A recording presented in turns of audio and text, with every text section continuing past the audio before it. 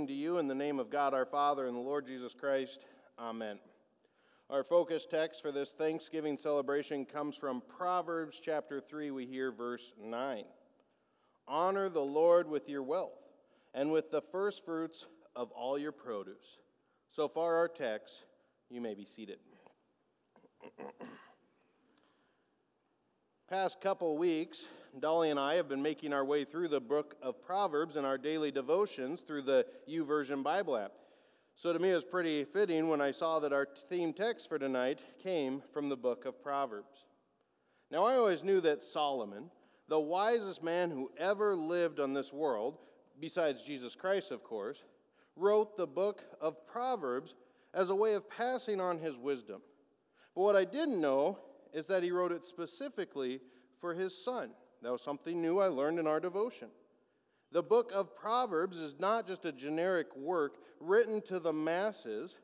No, it's an intimate piece of his heart, from a dear father to his dear son.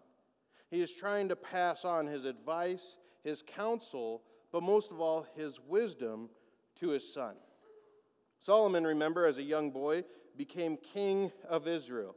And he was allowed to ask God for anything. He could ask for fortune or fame, a long life, all the pleasures this world had to offer him. Instead, he asked God for wisdom. God was so thoroughly pleased with his answer that he tells him that because you ask for wisdom, instead of fame, fortune, or a long life, all these other things will be granted to you as well. Solomon was smart enough to know that to be a good king, to be a faithful leader of God's people, he would need wisdom above anything else. And since this is the one thing he desired more than anything else, it's the most important thing he wants to pass on to his son. Now, it's crucial for us to understand that wisdom is not just intelligence. Wisdom is not like the difference between being street smart or book smart. No, wisdom is using what you know and applying it. It's taking the knowledge and actually living it out. So, for example, a smart man knows that smoking is bad for your health. But even if he knows that but continues to smoke anyway, he's not wise. The wise man knows that smoking is bad for your health, so he doesn't smoke. Or another example, an intellectual person knows that lying will get you in trouble. But some people think they're smart enough to lie anyway. The wise man knows that lying will always get you into trouble, so he chooses to be honest and tell the truth. Wisdom is the result of how you actually live out using what you know. And so Solomon, passing these words on to his son, doesn't want his son to simply learn them and know them. No, that's just being smart and intelligent, but not wise. Solomon wants his son to be wise. He wants his son to take these words and learn them, but then even more than that, use them, apply them, live them out in a good and faithful life. Well, with Thanksgiving being tomorrow, most of you will have the chance to sit around the table with your family. You might have your own family traditions that you do the same way every year, but the most timeless tradition, of course, for Thanksgiving is going around the table and everybody saying a few things they're thankful for. This typical Hallmark Thanksgiving scene made me think what it would have been like had Solomon and his son if they celebrated Thanksgiving. Now, obviously, I know our American tradition was not around, or our holiday was not around when Solomon was king. But yet, I'm sure he and his family sat around the royal table for more than one feast and holiday. I bet the palace table was set with more delicious food than we could ever imagine. And you have the family sitting there at the head table, and then, Solomon's 1,000 wives and concubines filling the banquet hall. But there at the head table is Solomon and his son, the wise king and his beloved child, the one he wants to pass his wisdom on to. And if they were to practice our American tradition of listing what they're thankful for, and Solomon's son begins to list everything he's thankful for, how would Solomon, as a wise father, respond to him? Would Solomon help his son remember the things he was forgetting? Would he ask his son to prioritize all those things he just said he was thankful for? Would he simply acknowledge what his son had said in approval? I think Solomon, as a wise father, trying to help his son learn wisdom, would point his son back to the words of Proverbs. In fact, I think he might point him back to these very words of our text for tonight. Imagine it with me, will you? Solomon's son finishes listing everything he's thankful for, and he turns and looks at Dad, and Solomon simply says, "Honor the Lord with your wealth and with the first fruit of all your produce." Now, why would Solomon choose these words? Because I truly believe Solomon was wise enough to never miss a teaching opportunity with his son. Since wisdom is the most important thing he wanted to give to his son, this would be one more way he could help his son not only learn intellectually these words, but learn how to apply them to his life. In other words, Solomon's son was most likely smart enough to know that all these things he had just listed, all those things he's thankful for, came from God.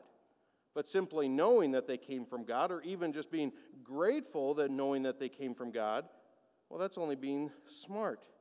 But it has not yet hit the mark of being wise like his father wants. The teaching opportunity from a father to a son is this: "Son, you are right in being thankful for all those things. You are smart in recognizing that they all come from our gracious God, but are you wise enough to honor the Lord with your wealth?" Now the son must think and see if he can be wise enough to put his father's words into application. Can he take the meaning, apply them to his life, and prove to his father that this has been how he's living? Do you think the son can do it? Better question is, do you think you could? Let's say Solomon is sitting at your Thanksgiving table with your family, and you just finished your turn of listing everything you're thankful for. Everyone else around the table is probably nodding their head, saying, "Yeah, that was a great list. Certainly a lot of reasons to be thankful this holiday." But then there's King of Israel, Solomon, and he speaks up and says, "Honor the Lord with your wealth and with the first fruits of all your produce." And as he continues to look at you, his eyes ask, "Have you done this?" So the first question we have to ask is, are you smart enough to know that everything you have comes from God? Because you can't be wise about things you don't already know. Do you recognize and acknowledge all of your wealth? And I'm not just talking money, I mean all of your wealth comes from God. First and most importantly, your spiritual wealth, the forgiveness of your sins, your salvation from eternal death, your hope, your joy, your peace, your baptismal identity daily washing you and constantly connecting you to God, your eternal life that you're already living. Do these things make the list of your wealth that you're grateful for? Do you confess that all these things are yours through Christ alone? That only by the Son of God being born in our flesh, living in our world, dying on the cross, rising from the dead, and living victoriously as our Savior, are these things possible for you? All of this is your wealth only by the grace and mercy of our Lord, because He freely gives them to you through faith alone. Secondly, all of your earthly wealth, your family and loved ones, friends, neighbors, home, land, clothing, food, toys, hobbies, passions, emotions, vacations, gifts, abilities, times, memories, everything else that this earthly life has given to you. It all comes from God.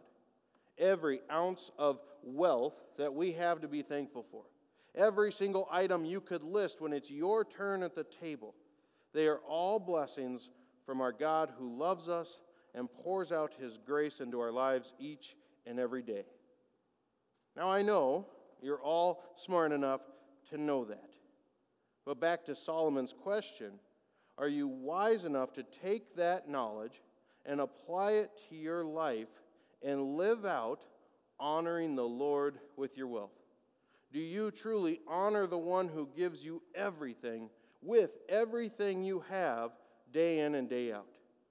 Have you given the first fruits to God, the best of everything, or have you simply given Him the scraps left behind? Now, if this scenario of King Solomon sitting at your table makes you squirm a little and feel some guilt, I want to remind you, Solomon is not asking this question to rebuke you or shame you. He's simply using this as a teaching opportunity to pass on wisdom to you. So if you don't like how you answered that question, if you confess that you have not used your wealth, both spiritual wealth and earthly wealth, every blessing from God in your life, to honor the Lord, do not lose heart. Instead, listen to the Word of God, a Word of God spoken through a wise king, and learn from it. Hear God speaking to you as He asks you to be wise by taking what you know and living it out. I know every one of you is smart, and you know your wealth comes from God. But how can we be wise and live out these words? How can we use everything God has given us in our lives to honor Him? Well, that's my challenge for you this Thanksgiving. Parents, especially for you, I ask this challenge. As you're sitting around your Thanksgiving table, asking your children to list everything they're thankful for, is it enough for you as a parent that your child is simply thankful? Or do you want your beloved child to be wise? Will you use this holiday as a teaching opportunity to help them learn how to use those things they just listed that they're thankful for to honor the Lord, the God who gave them all those things?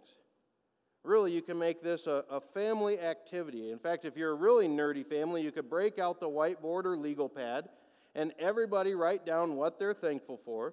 And then together you brainstorm. How can you use each one of those blessings, each one of those items of wealth that you say you're thankful for, to honor the Lord? Here are a few examples I just came up with real quick. Most people probably say they're thankful for their family. So how can you use your family to honor the Lord? Well, maybe you decide you're going to use the first of your family's time by setting it aside to honor the Lord. So you set aside a piece of time, and nothing from your busy schedule is allowed to interrupt it. And as a family, you spend that time in word, in praising God, honoring Him together as family. Or you say you're thankful for your home, and so you want to use that space to honor the Lord.